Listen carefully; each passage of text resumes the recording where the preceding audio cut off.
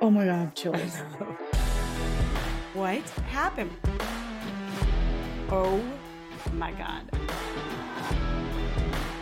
Oh, I just can't. What? Rach, a martini at 9 a.m.? Oh, okay. Yeah. It just occurred What's to me the that problem? the fact that no one can see you really means that I could be in the life-ruining business. Wait, what do you mean no one can see me? Well, most people, actually YouTubers can. Hey, so they knew that I was lying. But the fact that the listeners can't see us gave me an opportunity to potentially ruin a life. So I went for it by suggesting that you had a martini at 9 a.m. Wait, that is so interesting because I was just thinking about in the Jamie Faith episode, which at this point is last week's episode, when I was reading the text messages that were read in court, I could have easily also just said, and Dad, don't forget, this is your daughter, Rebecca. Oh, right. Yeah. Missed ops. Missed opportunity. I do not think he listens. Thank God. Because we know that guy can't tell our voices apart. No, he can't. No, he cannot. So Never could. That's funny that you said that. Yeah, that's weird. Okay. Welcome, everyone. As suggested to us, we are going to start doing Patreon shout-outs at the end. I do have a custom one, too, so it'll be good. Because y'all don't care about hearing us just say random names unless one of those names is yours. Right. But if it is, you'll stick with us till the end. We love that. We love it. Real quick, my friend from DC who lives in New York now started a podcast studio called High Bar Media, which is focused mainly on the history of pop culture. And their first show's called You Had to Be There. And it is such a cool concept. All right, listen. Each week, they have a different host that takes on the task of finding and interviewing someone who is at these like iconic pop culture moments. But there's a catch. The host doesn't know what the assignment is ahead of time, and they only have 48 hours to find the person they're going to interview.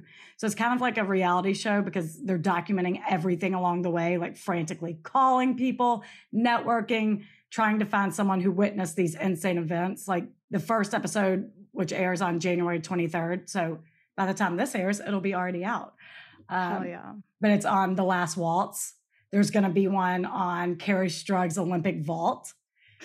Oh my God. Which I think was 1996. You remember when she hurt herself? Ooh. Yes, I remember. And Bella came and scooped her up. Yeah. And that was Atlanta. Oh, yeah.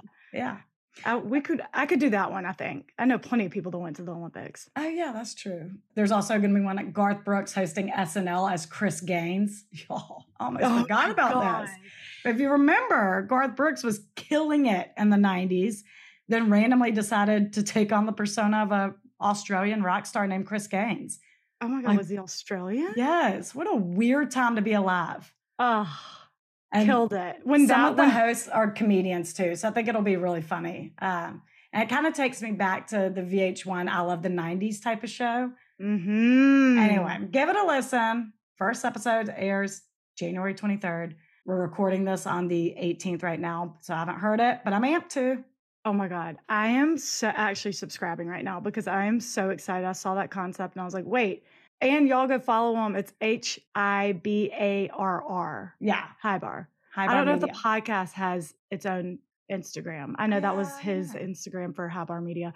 It is such a cool concept. I'm obsessed. And the trailer has Nirvana's Unplugged in it. So I have a feeling that's going to be one. And I was going to suggest that to him when we did a Zoom last week to catch up. And I was like, I meant to say that, Meg, you need to find someone who is on MTV's Unplugged with Nirvana. I think they will.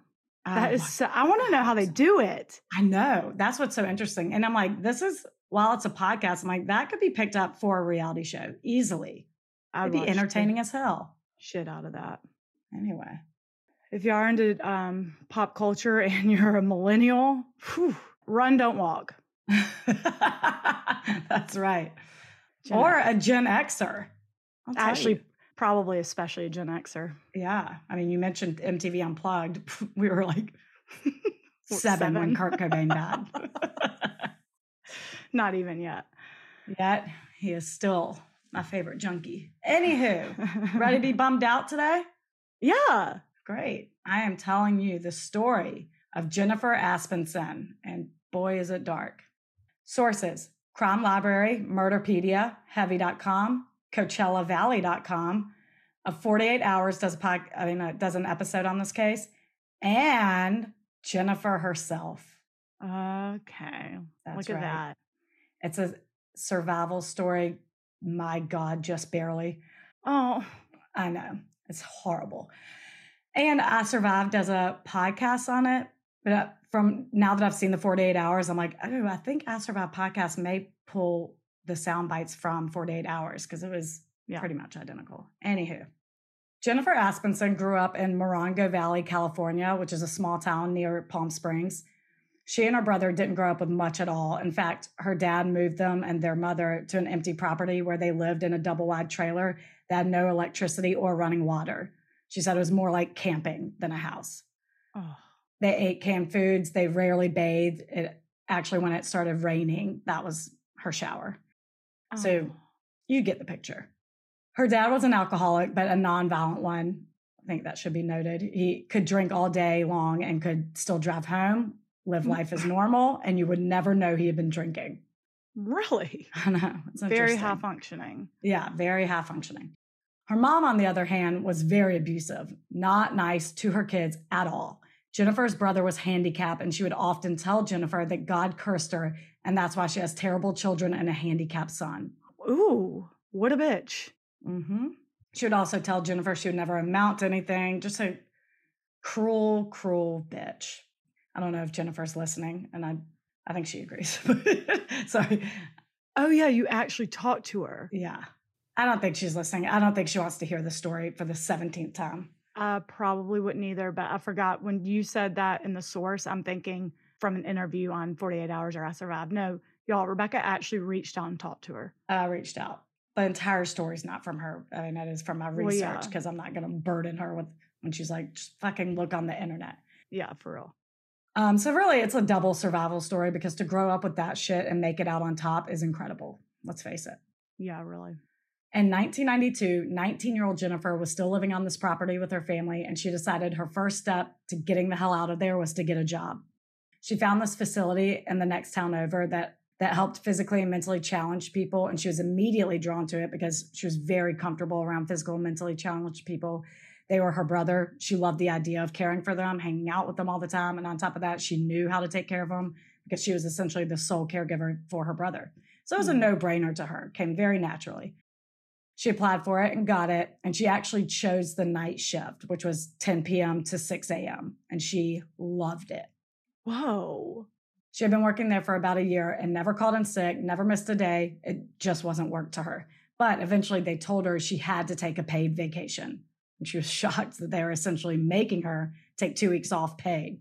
So she used this opportunity to find an apartment.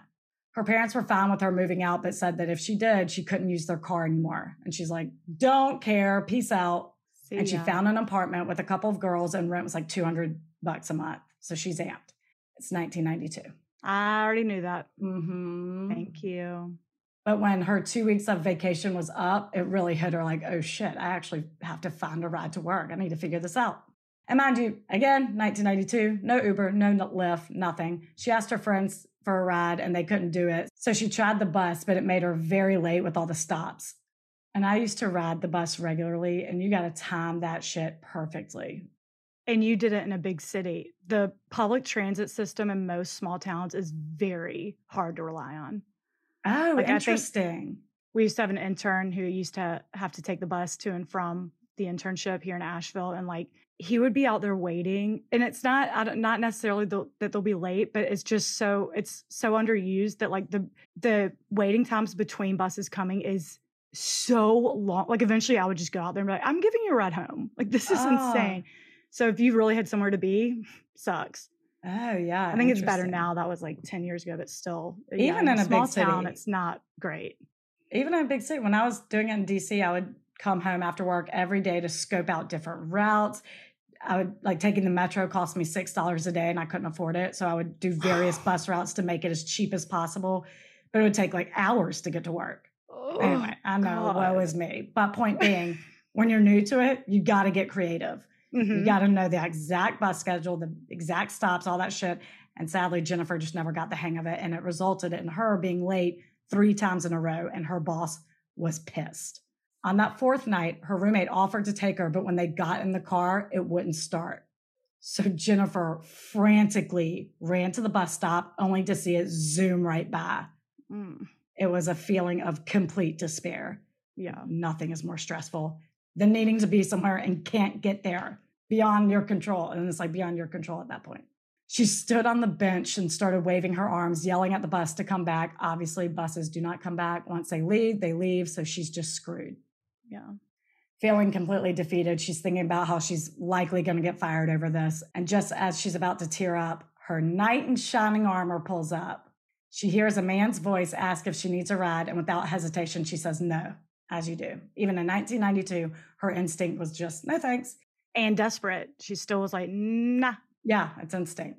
But when she turns to look at him, he's already pulling away, and without thinking, she blurts out for him to wait. She figured that if he were a creep or a murderer or something, he would have pushed a little bit or been a little bit more persistent. But this guy was like, all right, see ya. So in her desperation, she gets in the car with him. After she gets in the car, his demeanor, his small talk, his kindness completely disarmed her. He was so nice. There was nothing at all scary about him or nothing scary in the car. She did a quick overview, didn't see duct tape, didn't see ropes. She almost felt silly for initially saying no. He asks where she's going. She tells him the town she's going to, and he says he's going there too. And guess what happened next? You'll actually never guess. He goes there. Yep. He takes her straight to work and drops her off. Oh, okay. Thank you. And that's the story of how not all people are the worst. Thanks for listening, everyone. Oh my gosh. Should we do that sometimes? Every once in a while, throw in a people are the best? No. Oh, all right. Screw me then, right? Right. No one wants to hear positivity stories. Follow Tank Good News on Instagram. And follow Tank Good News if you want some uplifting stuff. It's so good. No, he really did take her to her job, but not before asking her out to breakfast the next morning. Because remember, she does the late shift from 10 p.m. to 6 a.m. And she tells him she can't because she has a boyfriend, which is a lie. And he jokes like, and your boyfriend doesn't allow you to eat breakfast? So he's kind of funny and charming. And she doesn't want to be rude and flat out tell him that she's not interested. So she agrees to give him her number, but she changed one digit. So it's the wrong number. And after she gives it to him, he kind of jokingly says a bunch of random numbers like 539420832. Okay, tell me that number again to kind of test her. And luckily, because she only changed the one digit, she could easily repeat it back. And he laughed and said he was just checking. I do not like that. First of all, I don't like the response. Your boyfriend doesn't let you eat breakfast. It's cute to try to downplay it, but you know that's weird. I mean, if I were like, hey, Payne, I'm going to go to breakfast with this guy I just met. Like, I'm sorry, that is weird. No, You're not. Second, he's acting like it's platonic. I'm like, no, we just met. We're not friends. So this is a date. No. Yeah, that's a date. And then the phone number. Now you're being a little pushy. If I gave you the wrong phone number, it's a reason. Don't test me. I don't like it. Don't like it. Right. She's like, whatever. Chewed my arm out of that bear trap, and she's walking away. Good. Yeah. Good for her, though. And as she's walking away, he says, see you in the morning for breakfast. And this dread comes over her. Like, who the hell wants to deal with that after pulling an all-night shift? No one. Oh, that right. too. Yeah, she's working all night. There's the excuse. Right. I'm exhausted. So 6 a.m. rolls around and she walks in the opposite direction of where he dropped her off, trying to avoid him if he so happened to come by. Sure enough, she feels a car slowly driving alongside her. She turns and there he is, bright-eyed and bushy-tailed, and says, morning, beautiful, let's go to breakfast. She's clearly annoyed at this point and says she doesn't want to go to breakfast. Like, all she wants to do is go home and sleep, my God. So he says they don't have to go to breakfast, and he offers to give her a ride home instead. And because she's already gotten in the car with him before, she gets in again. She's getting situated with all her stuff, and he's driving, and he brings up the wrong phone number, and his demeanor completely changed. He said very sternly, I called that number and some old bitch answered. And her mind goes blank. She said she has no thoughts. Her body is completely numb. She is so taken aback by his reaction. And before she knew it, he had quickly pulled over and starts bashing her head into the dashboard. Oh my God. And when she turns to look at him, she sees knives and a gun on the floorboard beneath him. Jesus. He then takes twine from underneath his seats, ties her wrists behind her back, and she said this is when she knew her innocence was lost. She had just seen a seemingly normal person turn into a complete monster, and she did not know it could happen that quickly. How old is she? Right now? Yeah. During all this? Oh, during all this, 19. Oh, okay. As she's recapping this in an interview, she's sobbing and her hands are shaking just as they were in that moment in 1992. It's awful. Oh my God. She didn't know what to do. She thought about kicking the steering wheel and trying to cause a wreck, but at the same time, she still had some hope that maybe this was some weird tactic to scare her, and maybe he would just push her out of the car and say, like, never lie to me again or something. It was all maybe just a ruse. Who knows? It happens. My boss told me when she was in college in the 70s, her and her friend were hitchhiking to some mall, and a few guys picked them up and sped right past the mall. And they started freaking out, crying, begging them to pull over, let them out. And the guys didn't say one word the entire time, just locked the door and kept going. After a few miles, the driver did a U-turn, went back, pulled into the mall parking lot and said, and that's why you never accept a ride from a stranger. I remember you telling me that story. Damn, lesson be learned. No, and she didn't. Oh, God. It's a risky tactic to pull, but a very effective one. Wow. She never hitchhiked again. Yeah. Anyway, so Jennifer's holding on to that this is some sort of sick joke, but unfortunately it's not. And while they're driving, she tells them that a lot of people know her in that town and will see her in this unknown car and get very suspicious, hoping that he'll be like, this isn't worth it, get out. But instead, he puts a hat and sunglasses on her and reclines her seat all the way back. And that's when she begins to mentally prepare for the fact that she's likely going to be raped. She thinks that if she tells him it's okay to rape her, though, he won't use the knives or gun. So she goes for it and says, if you want to rape me, you can rape me, but please let me go afterwards. But every word she muttered, he screamed at her to shut the hell up, calling her a whore and all this stuff. So at this point, she's so intimidated, she just cooperates. There's no reasoning with this guy. So she just sits there. But the silence actually works in her favor because she could really concentrate on where they were going.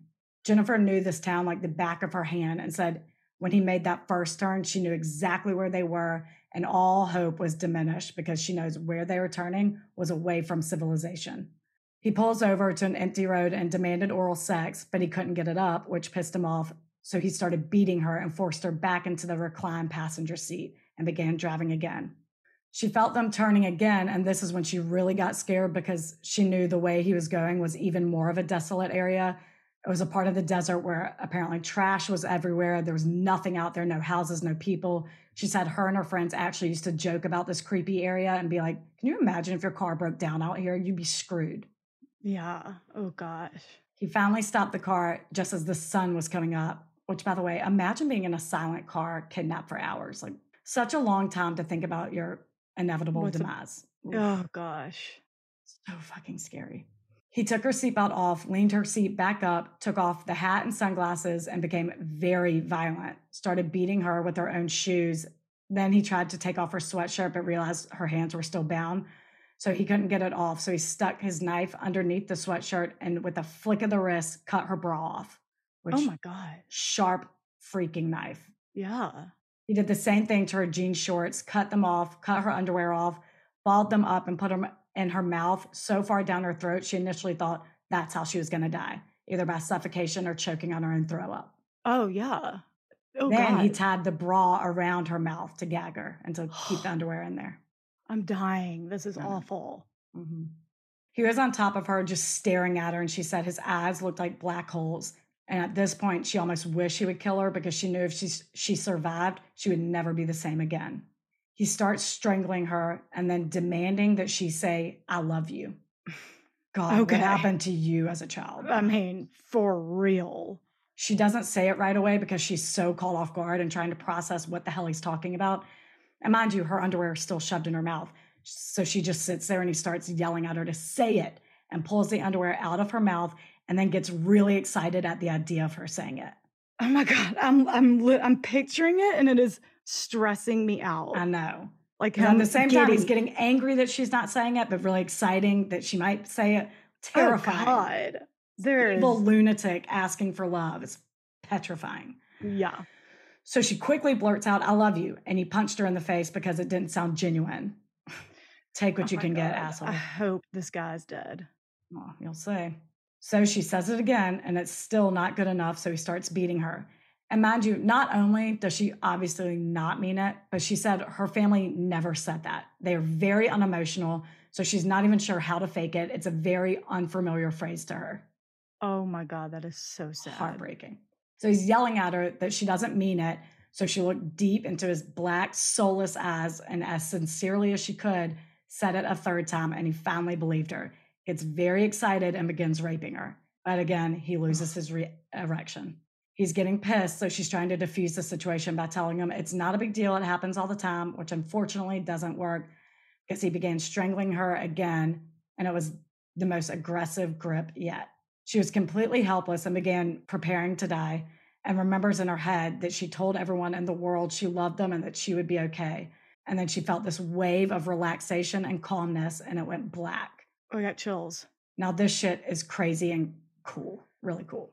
Oh my God. After she passed out, she could hear something that sounded like really pretty singing, but not exactly singing. It's kind of hard to describe, I guess, but I have chills. I know. All she could see was white. She said she felt reborn, and then all of a sudden she's above the car watching this man strangle her, but she felt nothing but love. She knew it was her being strangled, but she had no empathetic connection to any of it. She had no hatred for him, no sadness for herself. She knew that's how she died, but there were no emotions attached to it. And while she knew this was death, she said in our email exchange that she had never felt more alive in her life. She was no longer shaking. She had no more questions about anything at all in life. She was at complete peace. She said it was literally the best feeling she had ever felt. Oh, how incredible. That's not the first account of something like that. When people are so near death that they experience something like that and then wake up or whatever happens. I know. Oh gosh. I hope it's all legit. And it kind of reminds me of what the priest said at Jackie's funeral. Our friend who died in a plane crash in 2015. At her funeral, the priest said, and it's always stuck with me, I don't know why, but he said, it's funny. When you're born into this world, you're crying and everyone's rejoicing. But when you die and leave this world, everyone's crying and you're rejoicing. And it always made me feel so much better. And it reigns true. Ooh, I teared up a little bit. Jennifer experienced this, and it's true. It's just so crazy, and I love it. Oh, I like that. I know. Then she was suddenly jolted back in life as he's bashing her head on the side of the car. It's as if she went from hell to heaven. Now she's back in hell, and she just wanted to get back to that place. But here she is. She's fully awake now, and he starts sucking on her neck, and she feels a ton of spit and slobber just going down her chest. I'm going to remove my headphones. That's fair. You wave your hands when you're done with this bullshit. What? When he looks up at her, his face is covered in blood and he has a little piece of skin in his teeth. I'm going to vomit. He wasn't sucking on her neck. He was biting her, trying to take a chunk out of her flesh. Ew. Fucking terrifying. Who is this guy? You will see. He then drags her out of the car and they're in the middle of the desert, but in the far distance, she sees cars. He goes to the trunk and pulls out a big bag of knives and her heart drops. All she's thinking is, I don't want to die this way. I do not want to be stabbed. Like, that's too painful. No fucking way. Yeah. So while her hands are still bound, she decides to run towards the cars, knowing she'll never reach them, but she's hoping he'll just shoot her in the back. Oh, God. As she's running, something strikes her in the back of her head and she's knocked down. He did not shoot her. He caught her by her hair and yanked her backwards. Wait, why can't the car see her? They're just too far away? Too far away. Okay. And your hands are bound. You can't run that fast. You need that. Oh, yeah. You need your arms. You need your arms to run. Wow. He starts dragging her back to the car by her hair and demands oral sex. And she sees another opportunity to piss him off, so he'll shoot her. And she point blank says no. Ooh. Then tells him to fuck off, calls him a moron, a pervert. He grabs the gun and she says, good, kill me. I don't care. He sticks it in her mouth and holds it in there. And for every second that goes by, she knows he's not going to pull the trigger. He wants to torture her more. And she's exactly right. He pulls the gun out of her mouth and shoves her in the trunk. She starts praying out loud for God to help her, either by taking her life or to set her free so she can escape. And in this moment, she felt this massive rush of adrenaline and the twine around her wrists snaps. She's free. Hell yeah. Mm-hmm. That's why I thought that was a weird choice, because you can break. I mean, it's strong and it hurts. Mm-hmm. But you could break that. Clearly. But she's exhausted from fighting. And now she's starting to think about all the weapons he has. She doesn't know if she could ever win this fight. So actually, she attempts to strangle herself with the twine, but it did nothing. She is way too weak at this point, and he strangled her so much already that it really did nothing.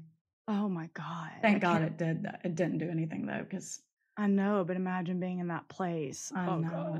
God. This is such a bummer. I know, it's so dark. So as she's laying there and her eyes are adjusting to the darkness, she sees a little slit of cloth and she sticks her finger in it, and it's the latch to the trunk. Oh my God. She rips the cloth further and she's able to stick her entire hand in there and unlatches it and holds the trunk closed so it doesn't fly open. She said this all came very natural to her, like as if she's done it a million times. But I'm like, survival mode, man, makes you fucking MacGyver. Oh my God. Yeah, I hope I have this in me. I think as humans, we all do. I hope.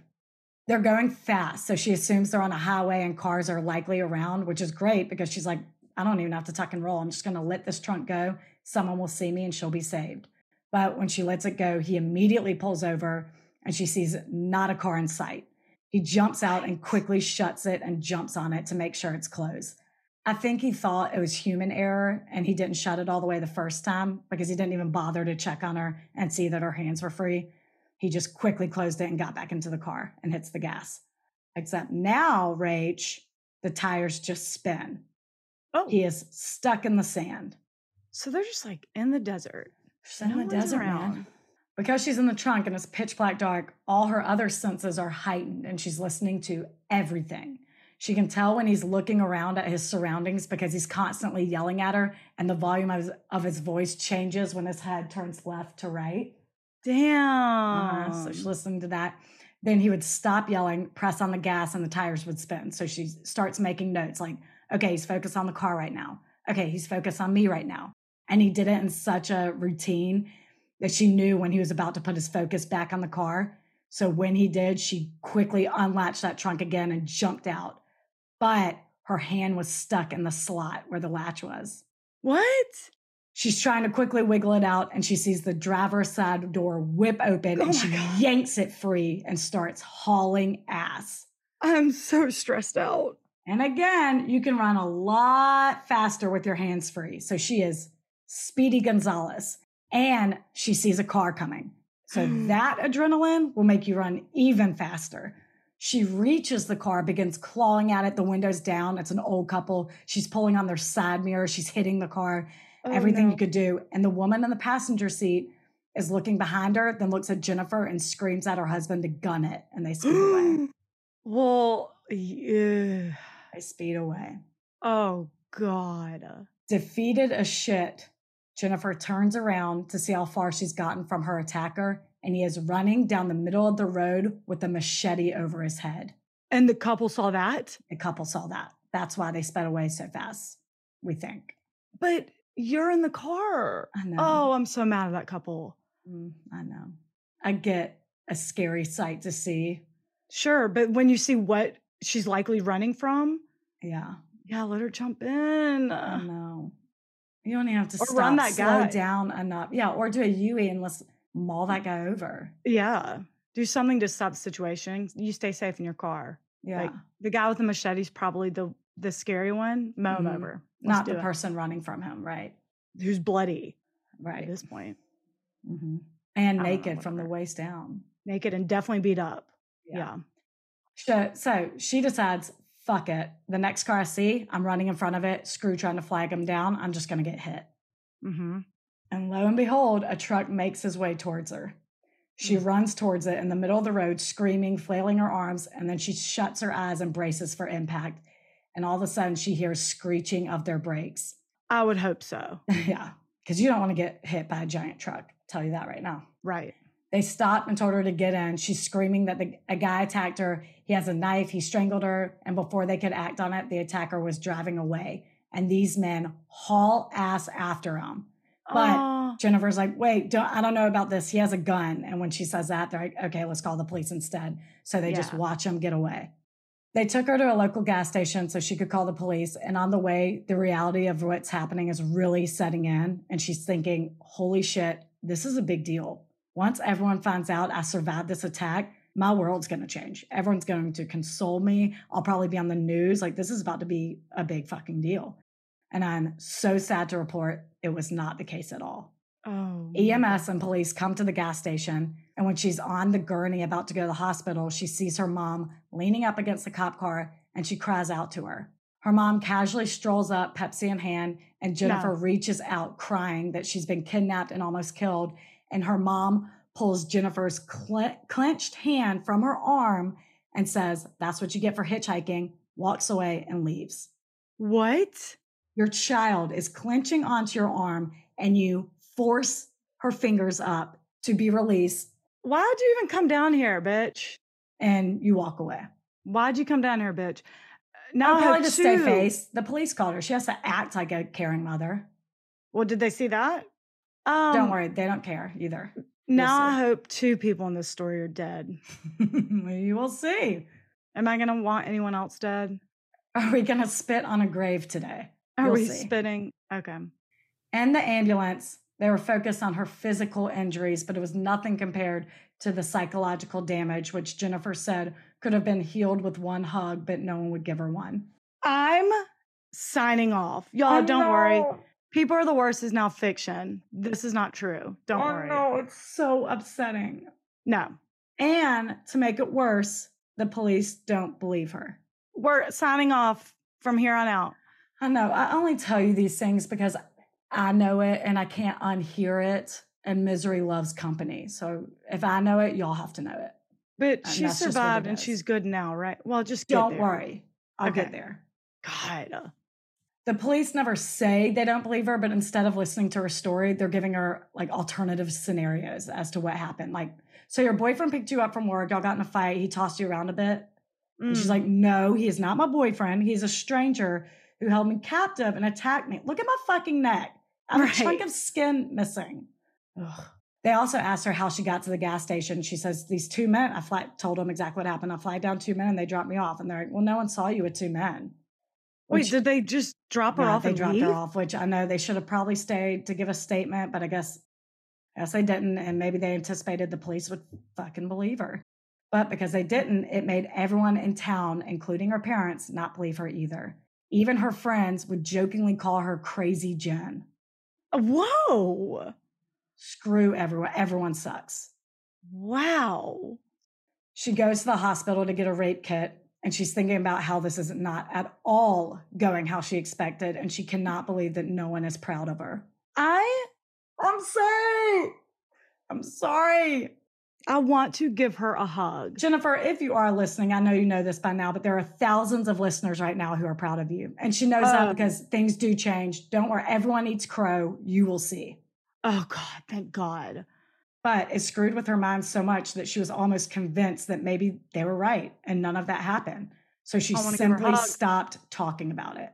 How isolating. I mean. And bottling something that traumatic up inside is bound to have damaging effects, and it did. She was once standing with her friends talking, and she started shaking uncontrollably and just collapsed. She woke up in a mental institution, and she could hear the doctors outside her room. That's the girl who said she was kidnapped. So literally, no one is on her side. What is happening? It's insane. It's unfucking believable. They even told her that she's schizophrenic, all this stuff. Wow. Crazy. Oh, I'm getting heated. I'm getting pissed. My chest is getting splotchy. I'm so pissed and worked up. Like they've never heard of this, someone being attacked and kidnapped and all. She's the first they've ever heard of this in 1992. Like, what are you talking about? No. Why can't it be true? The 80s were riddled with serial killers and rapists. Come on. This is not unheard of. It's unbelievable. But because she was suffering from such anxiety over what happened, she actually found solace in the mental hospital because it meant that monster couldn't get to her. So whenever she was out and in the real world and her anxiety got the best of her, she would readmit herself to the hospital just to get a good night's sleep. And when she wasn't able to do that and she had to spend the night at home, she felt safest sleeping on the roof of her house so no one could get to her. Oh my God. So fucking sad. And they're not even investigating it, I guess. Yeah. She made it up. As the years went by, she suffered in silence and wrote the entire incident off as a weird episode she hallucinated and tried to ignore the nightmares and the crippling PTSD she suffered from, just blocking that part of her life out completely. And the only reason they don't believe her is just because it sounds out of the ordinary. Yeah. Like that Insane. she couldn't have. Okay. And I'm like, did they put on the news station? Like, did those two guys hear it? I know they're a few towns over from that point, but I wonder if they could find those two guys to be like, right. No, or the old old people to come forward and be like, no, there was. Yeah, because the old people frantic. actually saw him with the machete. Yes. The two guys just saw him get in his car. But they didn't care enough to do that, I guess. Nope. Fast forward to April 1996. Across the country, 25-year-old Laura Ulacki was found stabbed several times, shot in the head with a .38 caliber handgun, and dumped naked in Wolf Lake right outside Chicago. As they looked into her background, they found out she was from Hammond, Indiana, which is 30 minutes south of Chicago, but they had no suspects at the time. 3 months later, Cassandra Coram was found floating in a river, handcuffed. Same thing, she was naked, stabbed, and shot. They found out she was also from Hammond, Indiana. And side note, he actually went on a date with Cassandra's best friend, Donica Kaufman. And before they found Cassandra's body, he helped Donica pass out missing persons posters. She said he even cried with her. Ew. Oh, the monster who did this to Jennifer? Yeah, did you not see what that was? Well, yeah, I did, but you just didn't outright say it. Yeah, I get it. So, yeah. Okay. Clearly, he's responsible for these as well. Ooh, that's interesting.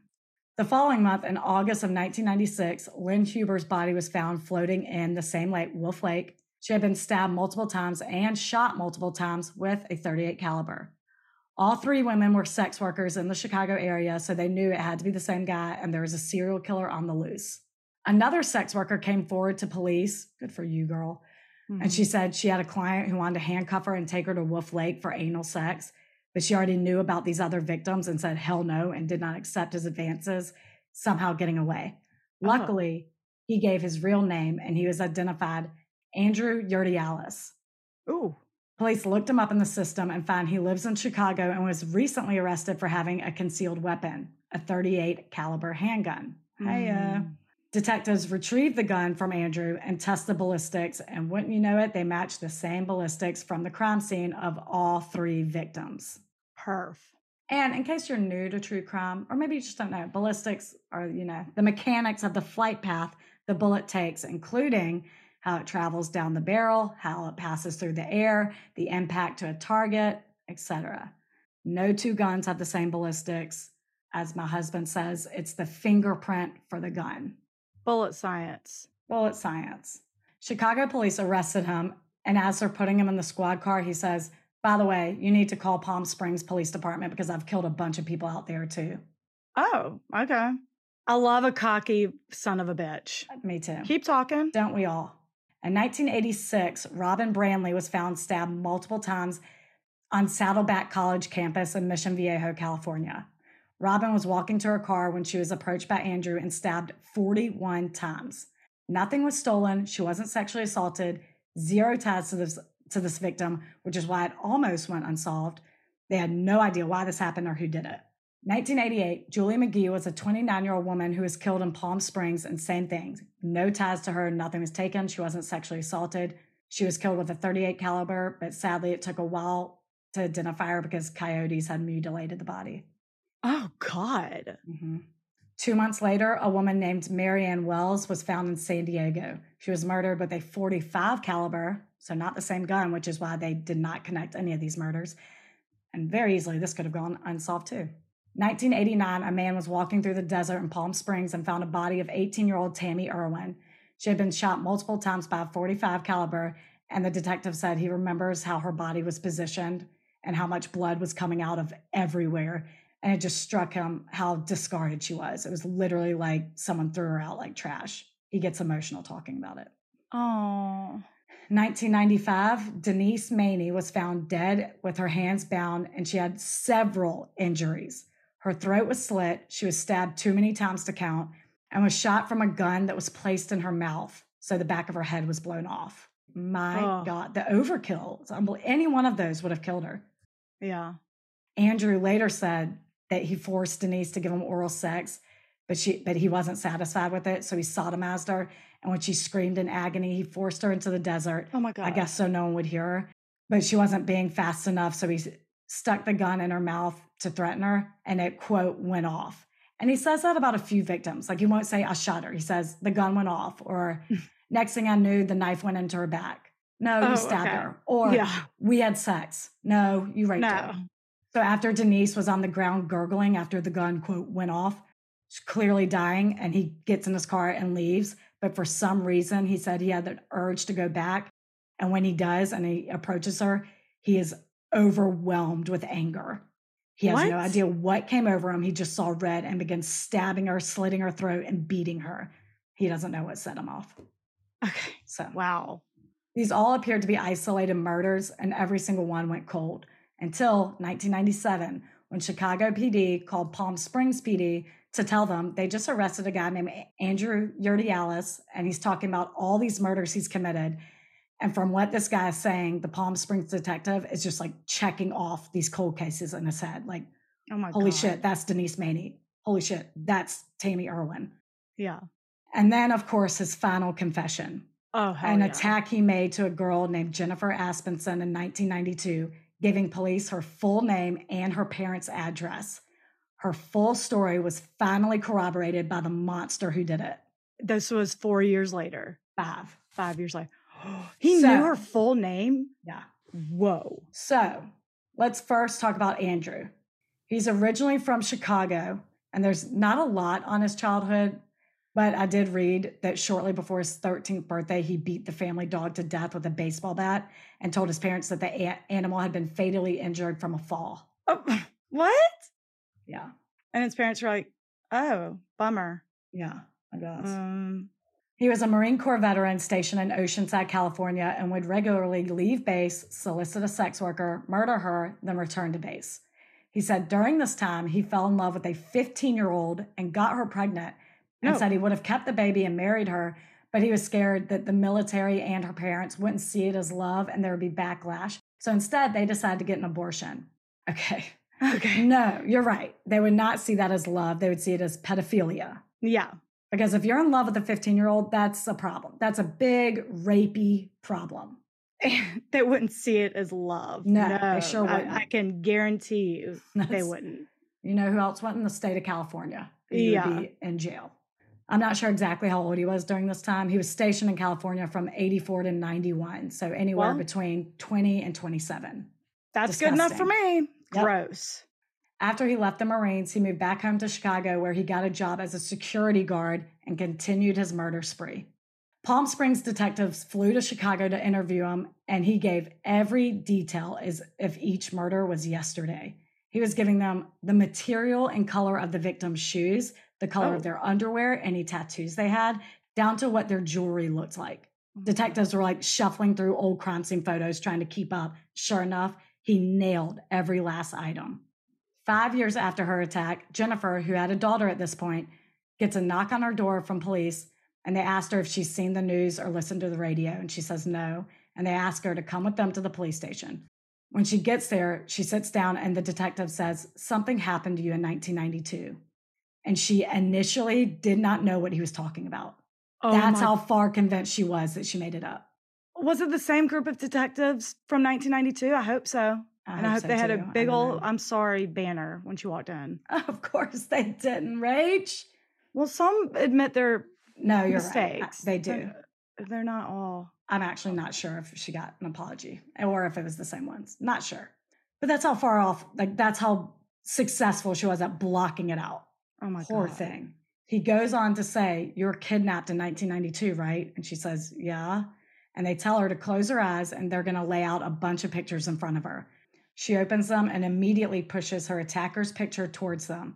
They ask if she's sure. She says 100%. And they say, well, his name is Andrew Urdialis. He's a serial killer who murdered 8 women and attacked one that got away. You. Jennifer is the only surviving victim, and she is finally validated. I'm so glad she remembered what he looked like. I know. To push it so far away. I know. Easily could have been like, I don't know. I know.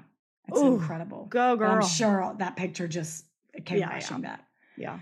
clearly. The mixed emotions she felt. She was pissed no one believed her, relieved that they believed her now, sad for the victims, glad she wasn't crazy, and above all else, survivor's guilt. Oh. She testified in court, though, which she found very powerful. She was honored to speak on behalf of those victims. During his first trial, she kept trying to make eye contact with him, but he wouldn't look at her. As she spoke, he just doodled on a piece of paper. But towards the end of the trial, when the courtroom was out of order and a little chaotic, he would have a stare down with her. I assumed to try to intimidate her while people weren't paying attention, but she gave it right back to him, and he broke first every time because he's a pussy. And like she totally has the upper hand. Right. Free. He's a he doesn't care about going to jail. He just wants to get in her head one last time. He's sick. Yeah. Overall, prosecuting each case in Illinois and in California took a total of 16 years. What? And as the only witness, Jennifer testified at every single one. She wanted to give a voice to each of the victims, and she rocked it. Oh my God, Jennifer, that's awesome. I know. The district attorney, Matt Murphy, says he's a huge Jennifer fan, noting that she has a tattoo that says warrior, and that's a great description of her. She is a warrior and a badass. And this warms my heart, which I'm so glad I got to tell her this, but she also got to tell the family members of each victim about her nearly fatal moment in the desert that day so that they know that their loved one's final moment was peaceful and happy and wonderful and not at all painful. That's her purpose. That's her purpose. She got to tell them that. Oh, that's Can you believe how much better would you feel? I love that. I told her that. I was like, I love that you got to tell them that. Oh my God. In 2002, Yurdi Alice received the death penalty in Illinois.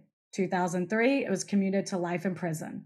2004, it's commuted back to death and then switched back to life in prison in 2011. What's going on? When capital punishment was officially banned in Illinois. Flip-flop, flip-flop.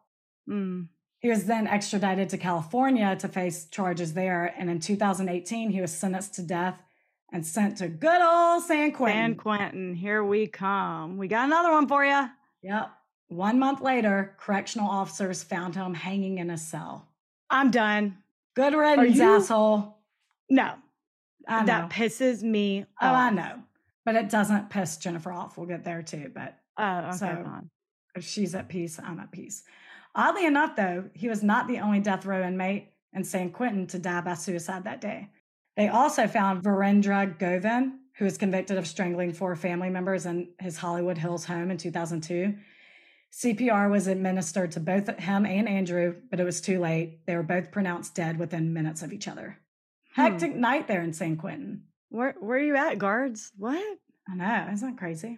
Wow. The day Jennifer heard the news that Andrew was dead was the day her nightmares about him stopped. For almost 30 years, she had a nightmare about him almost every day. And the moment he died, they stopped. Oh, good. She has a memoir called Girl in the Treehouse, which is dedicated to, quote, the 8 angels in heaven whom I've never met but know very well. She is so... Chills again. I know. She is so well-spoken. Like every interview I heard, her emails to me, this book, she's beautiful speaker and writer. Yeah.